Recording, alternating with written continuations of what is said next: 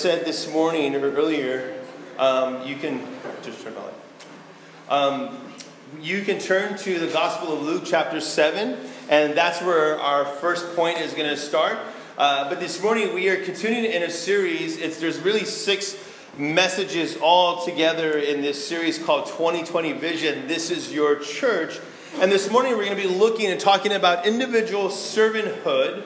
The title of the message is We Were Served, Therefore We Serve. And as we think about that, it comes from this idea of Jesus. In the Gospel of Mark chapter 10 verse 45, it says that even the Son of Man came to serve and not be served, but to give his life as a ransom for many. And so let's pray. Father, we thank you so much for this morning, Jesus, and I thank you for this time that we can come and, Lord, get into your word this morning. And God, I pray that you would speak to us, God. We need to hear from you. And God, I pray that you would empower me by your Holy Spirit to speak your truths to your people. God, maybe even those things that are specific to this service, to the people that are in this service, God. And so we just thank you for this time, Lord, and we ask that you would speak, Lord. In Jesus' name, amen. Amen. Well, as we think about this and look at this, what is a servant? So now, according to Webster's Dictionary of 1828, it's a dictionary that I like to use. It gives some really good definitions. And according to that dictionary, it says that a servant is a person, a male or female, who attends another for the purpose of performing menial offices for him. Or it's a person really who is serving voluntarily, of their own free will.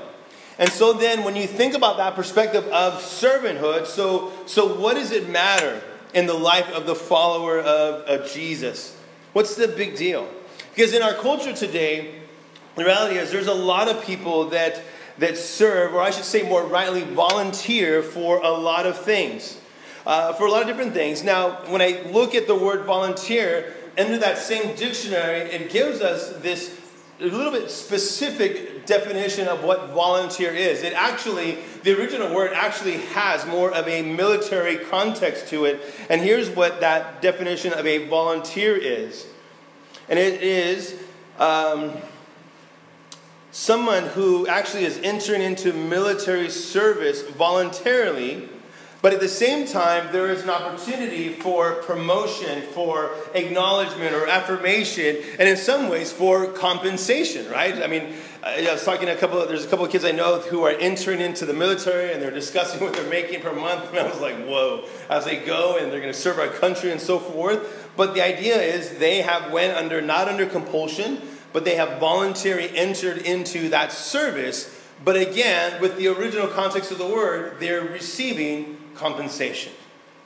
So now as I think about these kinds of things, as I think about that form of volunteerism, right, over the years I have witnessed and I have seen, not just with believers, but also non-believers as well and alike, where we volunteer for things, but the reality is doing so hoping for promotion or recognition or affirmation for their service. And as I think about that, really, isn't that then compensation? When we are volunteering, hoping for something in return. Now, as I think about that in this context of the church, because really, according to the scriptures, that's not the kind of service we see. And I think I've said it before as well. It's like, we're not looking for volunteers in the church. Really, what we're looking for and desiring is servants. People who are served. Because the scriptures, when we look at it this perspective, what God wants for followers of Jesus are people who serve because they have already been compensated. Right? As Pastor Greg Laurie puts it this way, and look at this quote. He says, Jesus came to pay a debt he did not owe because we owed a debt we could not pay. I love that. Really, that payment that came to us came in the form of the cross. And as you think about it from that perspective, right, we were served. And so therefore we serve.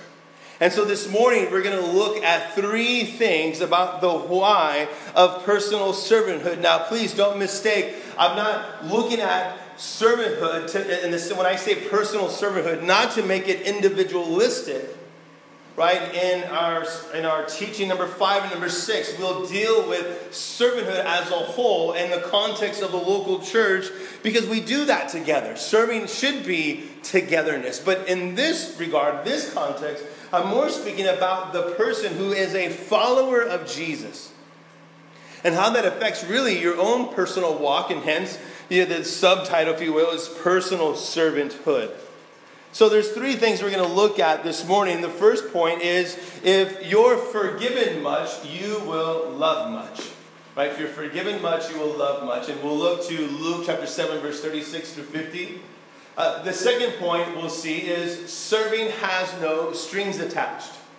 And we'll look at, hold on, Matthew 23, verse 1 through 12.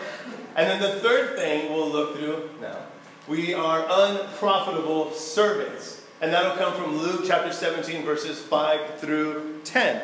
And so let's go to our first one. If you're forgiven much, you will love much. Now let's read, and you'll see how this is set up for this first point. So in Luke chapter 7, verse 36, this is the story. It says, excuse me, then one of the Pharisees asked Jesus to eat with him. And he went to the Pharisee's house and sat down to eat.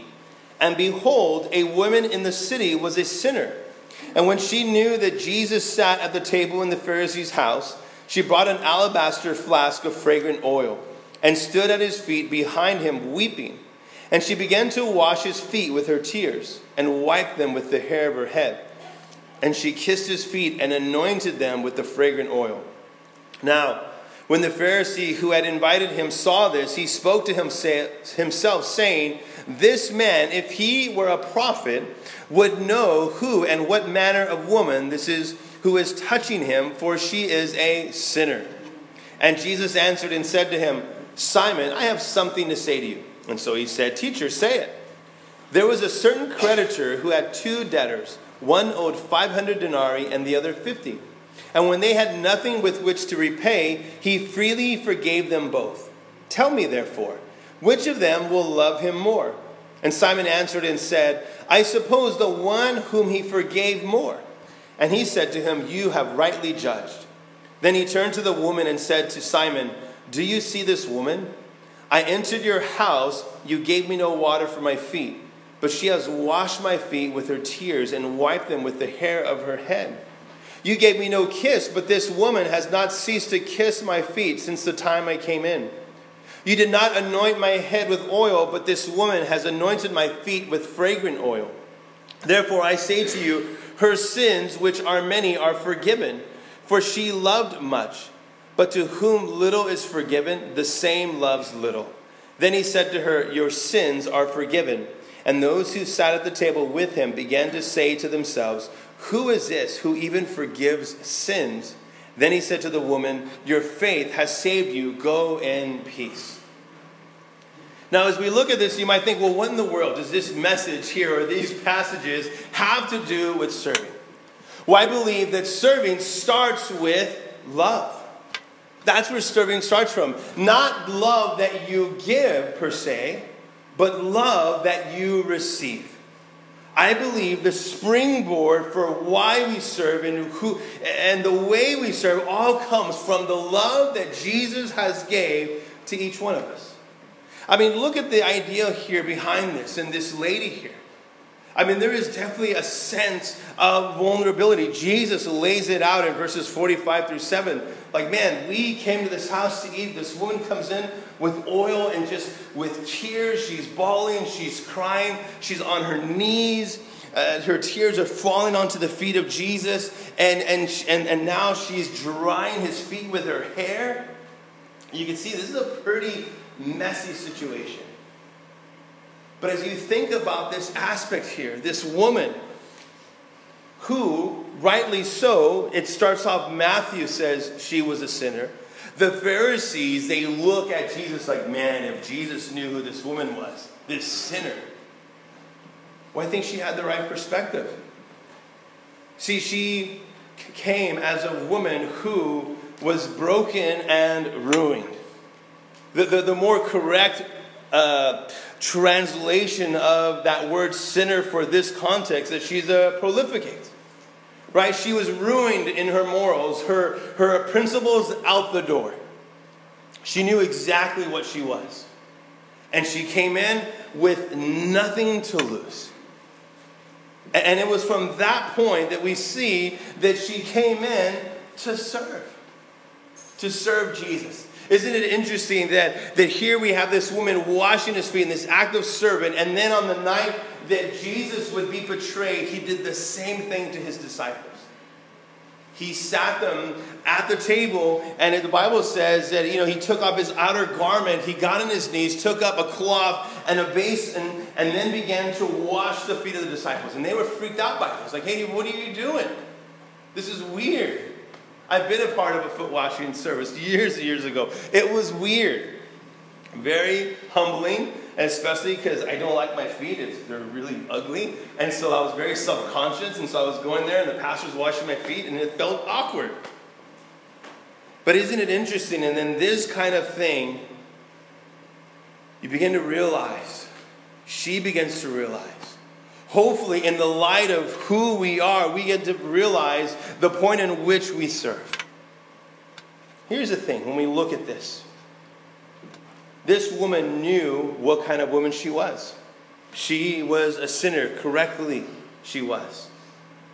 And so then here's the question, do you know this about yourself?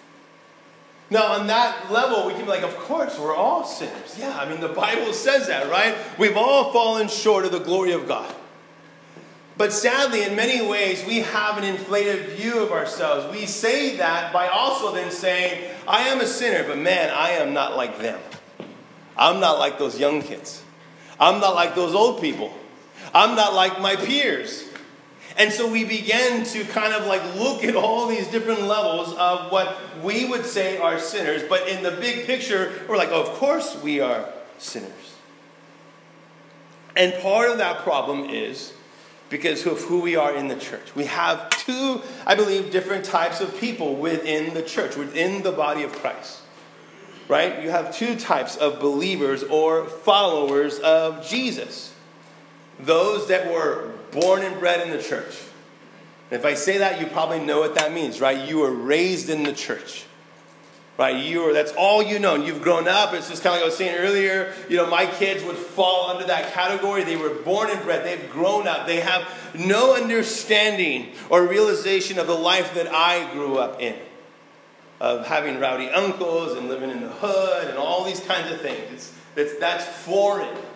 We can watch it on movies or something. I don't know. But it's foreign. Those are born and bred in the church. And then we have those that are converts that are in the church.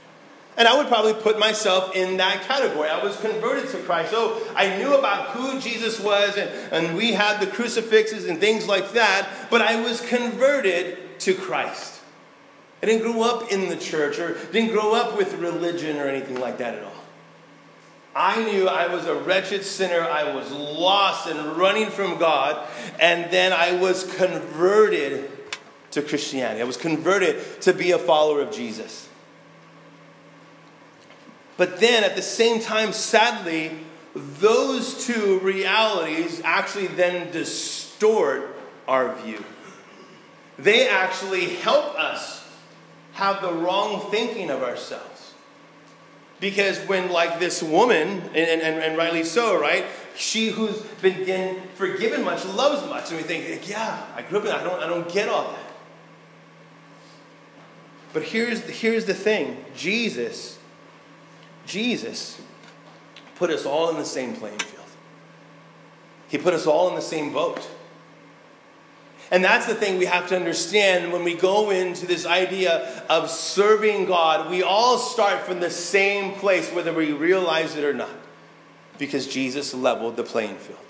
Look at Matthew real quick. Matthew chapter 5, verse 27. Right? In Matthew chapter 5, verse 27, this is what Jesus said. He said, "You have heard that it was said to those of old, 'You shall not commit adultery.'" Born and bred. Right? That was the law. and all these people grew up with the law, the commandments of Moses, born and bred. But then, look what he does. He flips it on them and says, I'm going to take it actually a step further. But I say to you that whoever looks at a woman with lust for her has already committed adultery with her in his heart. So what does that mean? It means that we all start from the same playing field. Whether you actually physically have gone and committed adultery, or in your heart you're looking at this woman and saying, man, I desire her. Jesus says it's all the same now. And so then what does that say then about us? It puts us in the same starting point. That all of us need to come to the fact that we are all like that woman.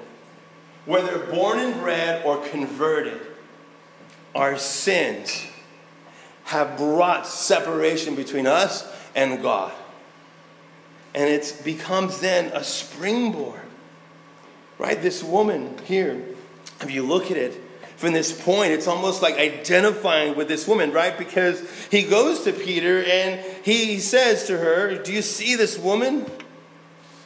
Look how she's washed my feet. She's wiped them with her hair. Therefore, in verse 47, he says, therefore I say to you, her sins, which are many, are forgiven, for she loved much. See, that's where service starts from. We have been forgiven much. We have been forgiven over a multitude of sin, whether you were born and bred or you were converted. See, that's what the Bible says there, that we have been compensated already. That our service springs from that thing, that the Bible says that God has given us every spiritual blessing in the heavenly places. And apart from Christ, we were lost. That's the springboard. Service then becomes a response to the love of Jesus. Becomes a response to what he's done. And what he continues to do in our lives. When we begin to get real with ourselves and we begin to look at our own sin. And how we'll come so readily, right? As the writer of Hebrews says, into the throne room of God to seek help in that time of need. And it says there, we can come boldly into that throne room of grace. That throne room of grace that becomes a springboard. Look at it, and I'm going to give you quickly two definitions of servanthood. Now understand that again, these are three things that I'm covering with you this morning, but really, truly, this is just a tip of the iceberg of servanthood. I would encourage you, obviously, search the scriptures yourself. I would recommend two books, that I've read and I really love. One of them really changed my life. First one is On Being a Servant of God by Warren Wiersbe. That's really, really good. And then the next is Ministry in the Image of God by Stephen Siemens. And I want to give you a quote from the first book, On Being a Servant of God by Warren Wiersbe. And this is what he says about ministry. Because really, you can interchange ministry and servant, those two words, in the context of our Christian lives. And he says this: ministry takes place when divine resources meet human needs through loving channels to the glory of God. I love that. And then especially underline the word loving. When divine resources meet human needs through loving channels to the glory of God. Then look at the next one. This one is by Stephen Siemens, as I mentioned before. And here's what he says once again about ministry. The ministry, the servanthood that we've entered in. He says the ministry we have entered is the ministry of Jesus Christ, the Son to the Father, through the Holy Spirit, for the sake of the church and the world. Whoa, it's intense, huh? And so you look at that, and rightly so, I highlight that because look at one key phrase that he says.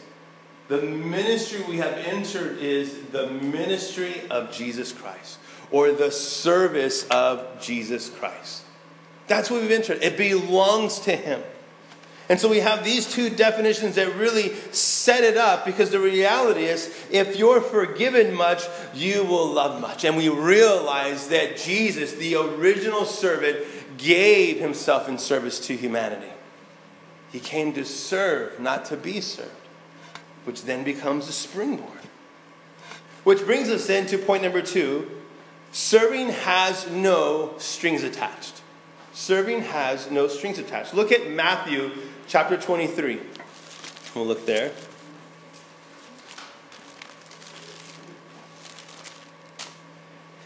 In Matthew 23, we come to verses 1 through 12 is where we're being set up for this.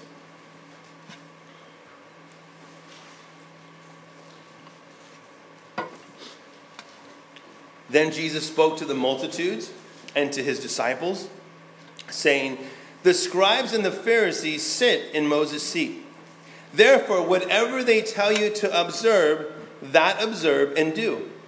But do not do according to their works. For they say and do not do.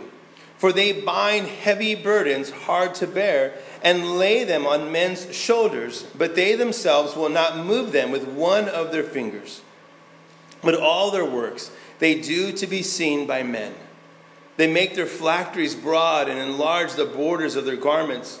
They love the best places at the feast, the best seats in the synagogues, greetings in the marketplaces, and to be called rabbi by men. But you do not be called rabbi, for one is your teacher, the Christ, and you are all brethren. Do not call anyone on earth your father, for one is your Father, he who is in heaven. And do not be called teachers, for one is your teacher, the Christ. But he who is greatest among you shall be your servant. And whoever exalts himself will be humbled, and he who humbles himself will be exalted." Now you look at this, and at first glance, it didn't start out this way, right? When we look at the Pharisees and these teachers of the law, if you go back to like Numbers, and you see the building of the temple, and when God was giving them the direction on how to dress the priests, there was symbolism. There was this holiness that was around it. But by this time, things had changed. And so we see these example of these men who really in many ways are serving with strings attached. So then what's to be gained, if you will, from serving people?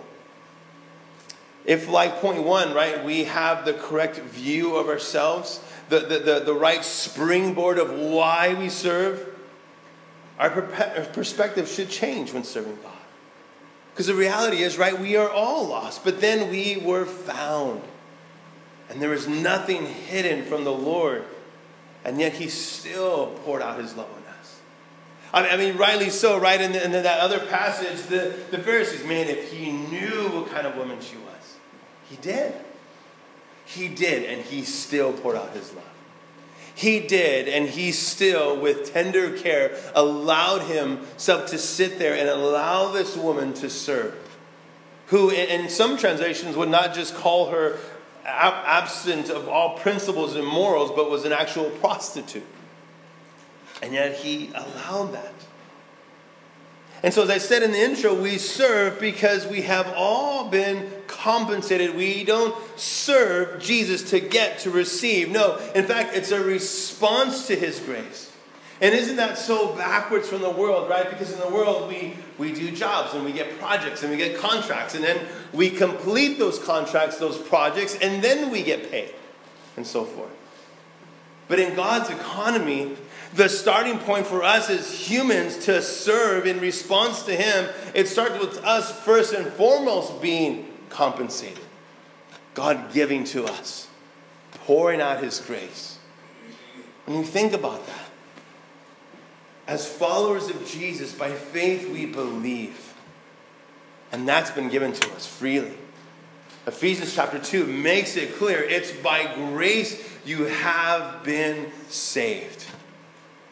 And so the life that Paul later on we sing Galatians, and the life that I now live, I live in service to Jesus.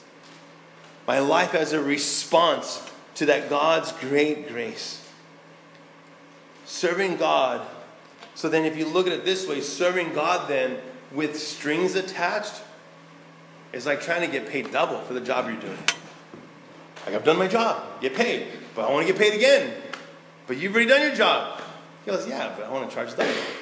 It doesn't work that way. You went really from being a servant to a volunteer.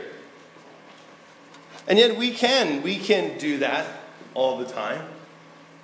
Let me ask you, how many of you, and this might be some rowdy for some, how many of you, when you give, let's say you give a gift, whether it's to friends or family or loved ones, whatever, how many of you are waiting for the thank you card? How many? You're all like, I'm waiting for the thank you card. So messed up. Now, look, don't get me wrong. And one aspect, right, let's go on the flip side of that. Yes, it is good manners, and it is definitely courteous. It's something to teach our kids. Right? Hey, they give you a gift? Yeah, write a card and say thank you. That's a blessing. But for us as followers of Christ, we're called to just give without expecting anything in return. What if they don't write you a card? Does that change your love for that person then because they didn't give you a thank you card? Does that change? No, because what it does is it actually makes us check our heart, because as believers in Christ, man, truly, and this might sound cliche because that was like a big saying last year on InstaWorld and everything, the best is truly yet to come. The best is still yet to come. And what it does then do for us as followers of Jesus, we're called to give without any strings attached, because we as followers of Christ have already been given. We've been given the very best. We've been given His Son, Jesus. And if we look at that perspective and we put it in light of the world, the best for us as followers of Christ is still yet to come. So then, what does that then mean to those who don't follow Jesus? Those who are our friends, our neighbors, our family that we give. And now we're closing the door because they didn't send me a thank you card. Why didn't they send me a thank you card? I'm never going to send that gift again. Or whatever the case may be. I mean, look at this. Look at the scriptures here in chapter 23. You have these verses, right? In verse 4, right? What do? Do as I say, not as I do. Verse 5, it's eye service for show. They did it for show. Verse 6, for admiration and affirmation. Right? Verse 7, for titles. For titles. I'm telling you, even some of these right here, these four right here, when you look at it in the context of the church, have over and over divided and created division within the church. Because in some form or another, our giving of our time, our talent, or our treasure in some way, we have given, if we're honest with ourselves at times, with some of these, waiting for that in return. Looking for that title. Looking for that affirmation. Looking for the little plaque on, I built this table for the church. Why couldn't my name just be put on there?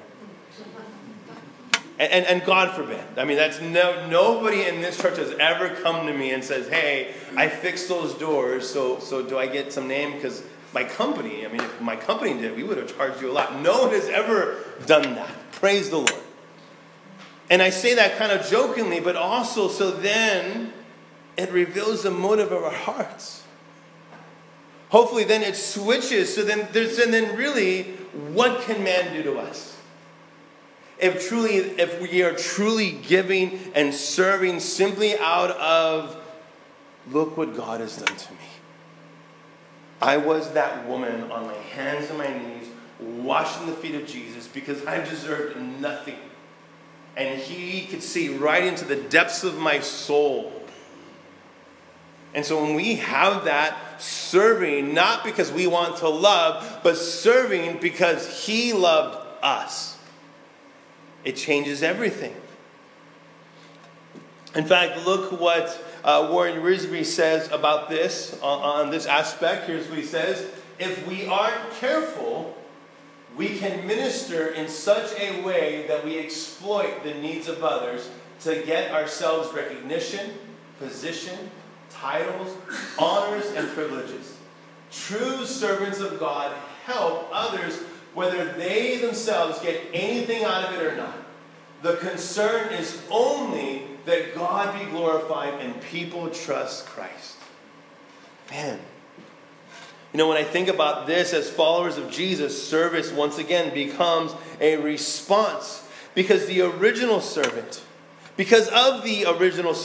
when we serve our fellow believer or the person who doesn't have a relationship with God, we open the doors to response. And this is kind of like a little side note, but I think, why, like for example, the Harvest Fest is such a great example of that. Because people are smart.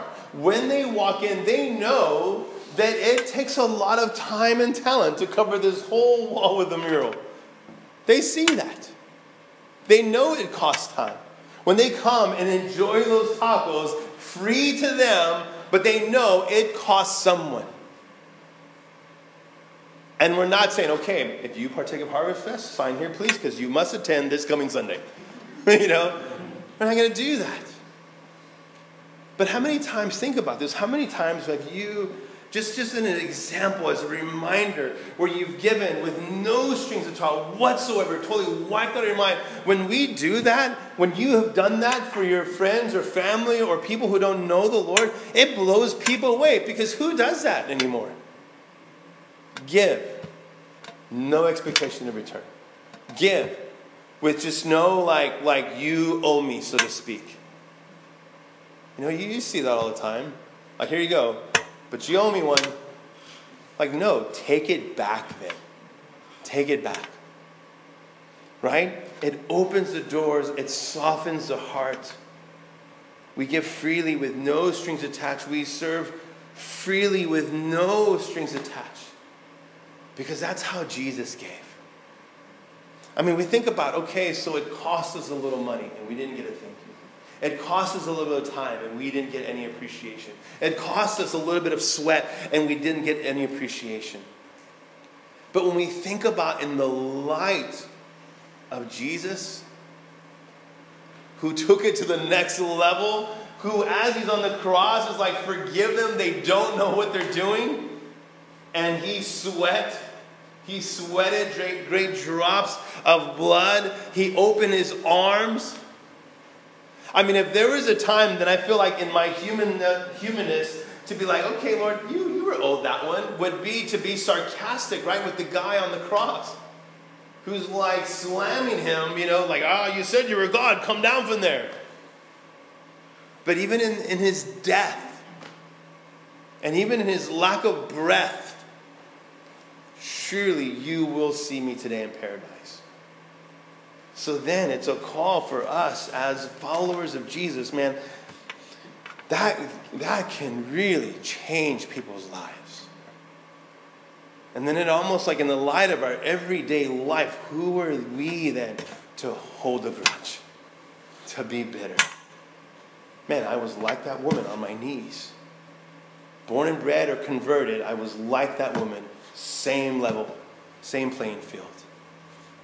Giving freely to me, recognizing that I have been lost. My principles are out the door. Which brings us then to point number 3. We are unprofitable servants. We are unprofitable servants. Right, you look to Luke chapter 17. I remember years ago, a really sweet elder from the church that I used to attend, 20 years ago, I think. He gave me this, and I think it went right over my head. In Luke 17, verses 5 through 10. Here's what it says. And the apostles said to the Lord, increase our faith. And so the Lord said, if you have faith as a mustard seed, you can say to this mulberry tree, be pulled up by the roots and be planted in the sea, and it would obey you. And which of you, having a servant plowing or tending sheep, will say to him when he has come in from the field, come at once and sit down to eat? But will he not rather say to him, Prepare something for my supper, and gird yourself and serve me till I have eaten and drunk, and afterward you will eat and drink. Does he think that servant because he did the things that were commanded of him? I think not. So likewise you, when you have done all those things which you are commanded, say, we are unprofitable servants. We have done what was our duty to do. Whoa, okay. So here's this deal. So here are these disciples. They come to him and they're asking, Lord, increase our faith. Now the reason they're doing this is right before that, Jesus is having a conversation with them. And he's like saying, hey, if someone sins against you or someone offends you, forgive them. But here's the deal. If they sin against you multiple times and they offend you multiple times, you need to still forgive them. And so then rightly so, they're like, well, holy smokes. Well, Lord, we can't do that. Increase our faith. Then we need big faith to do that. Because it takes faith to do that. But interestingly enough, faith then connects them to servanthood. Like, where did that come from? He connects the two. Right? He connects the two. Increase our faith, right? I mean, have you ever desired, and I know you have, I'm sure you have, like, Lord, I want to grow in my faith. Lord, I want to do faith things. I want to do big faith things. Lord, I want to, yes, increase my spiritual knowledge of me as a follower of Jesus, increase my faith. But Lord, increase my faith. Man, I want to be like this mountain, you go into the sea. Or in the example that he used there, mulberry tree, pop, and right into the sea. He's like, okay, you can do that. So now, you be a servant. It's like, what? So all of a sudden, there then becomes a connection between growing in our faith and then growing as a servant of God. Wow. Because here's the deal. Just like with money, you cannot separate giving with our faith in Christ. They're inseparable, as we saw in the scriptures last week. And then now the same connection is being made with us growing in faith, and that it comes to servanthood. To serving. There's no way around it. Serving puts you in unpredictable and stretching situations. And it can at times for sure, be a humbling experience. There's one thing that Pastor Chuck used to say. He said it, at the Bible college, and he would say it on some of his tapes that we would listen to going through Bible college. This is what he said. He said, this is the best, because I couldn't find the quote, because I would hear him say this all the time, but here's what he said. You know you're a servant when you respond as a servant when you're treated like a servant. One more time. You know you're a servant when you respond as a servant when you're treated like a servant. That's a heavy deal. So as you look at that, there is a connection. Two things. If you have faith of a mustard seed, bam, okay. But then look at the story. Look at the way he unfolds the story. There is a sense of humility that's tied. Because he calls them unprofitable servants. Look at the response that he tells us to have. When you've done all these things, when you do all these things, should you, and here he is, be thanked? No. You're just doing what was your duty to do. You are doing your duty. You are being an unprofitable servant. The idea here is that because the profit does not begin until the servant goes beyond his obligation, a servant owes all things. We are indebted to Christ because of his rich love for us. And as we are, man, we're not owed anything. We don't demand thanks or appreciation. No, we are doing our duty as followers of Christ. Now, here's the thing. So do we walk around now like with this like self-deprecation, like, oh, I don't deserve nothing, and all this kind of stuff? I think therein lies as we humble ourselves, as we rightly recognize who we are as followers of Jesus. I love the way Stephen Siemens in his book, he quotes another pastor, I think that really puts it well, and I'll read that to you here. This is what he says. Get to the slide. And go. Is there anyone back there? Oh, there he is. Okay, here we go. This is from that pastor speaking that he quoted. He says, the greatest moment in my life was when I discovered that God expects nothing more or less of Stephen Olford than abject failure. And even more importantly, only one person can live the Christian life, and that is Christ himself. And only as I trust him to live his life in me can I possibly love the quality of life that satisfies the heart of God and challenges the world in which I have witnessed. Man, that's good. Because in a weird and odd and way that just works in the spiritual world, when we're serving with no strings attached, when we're serving because we've been forgiven much of so much, that's when we finally allow God to serve through us. And we get to partake then in the things that Christ has done. Who nobody said, hey, thank you for doing that for us. Right? It was just simply a service of Mark 10:45, that the Son of Man came to serve and not be served, but to give himself as a ransom for many. Right? We look to the ultimate servant of all. It is his one act of service to all humanity that propels us forward, right? We're forgiven much, so we love much. We serve with no strings attached. We serve because without Jesus, we are unprofitable servants. We serve because it's an opportunity to point to the bigger picture. In Philippians 2, verse 5, Paul says, "Let this mind be in you, which was also in Christ Jesus, who being in the form of God did not consider it robbery to be equal with God, but made himself of no reputation, taking the form of a bondservant and coming in the likeness of men, and being found in appearance as a man, he humbled himself and became obedient to the point of death, even the death of the cross." The one who humbled himself and became a servant for all of us, so that we would no longer be a servant to sin, but sons and daughters of the King. Let's pray. Father, we thank you so much for this morning, Jesus. We thank you, Lord, for your word. And God, work in us, Lord.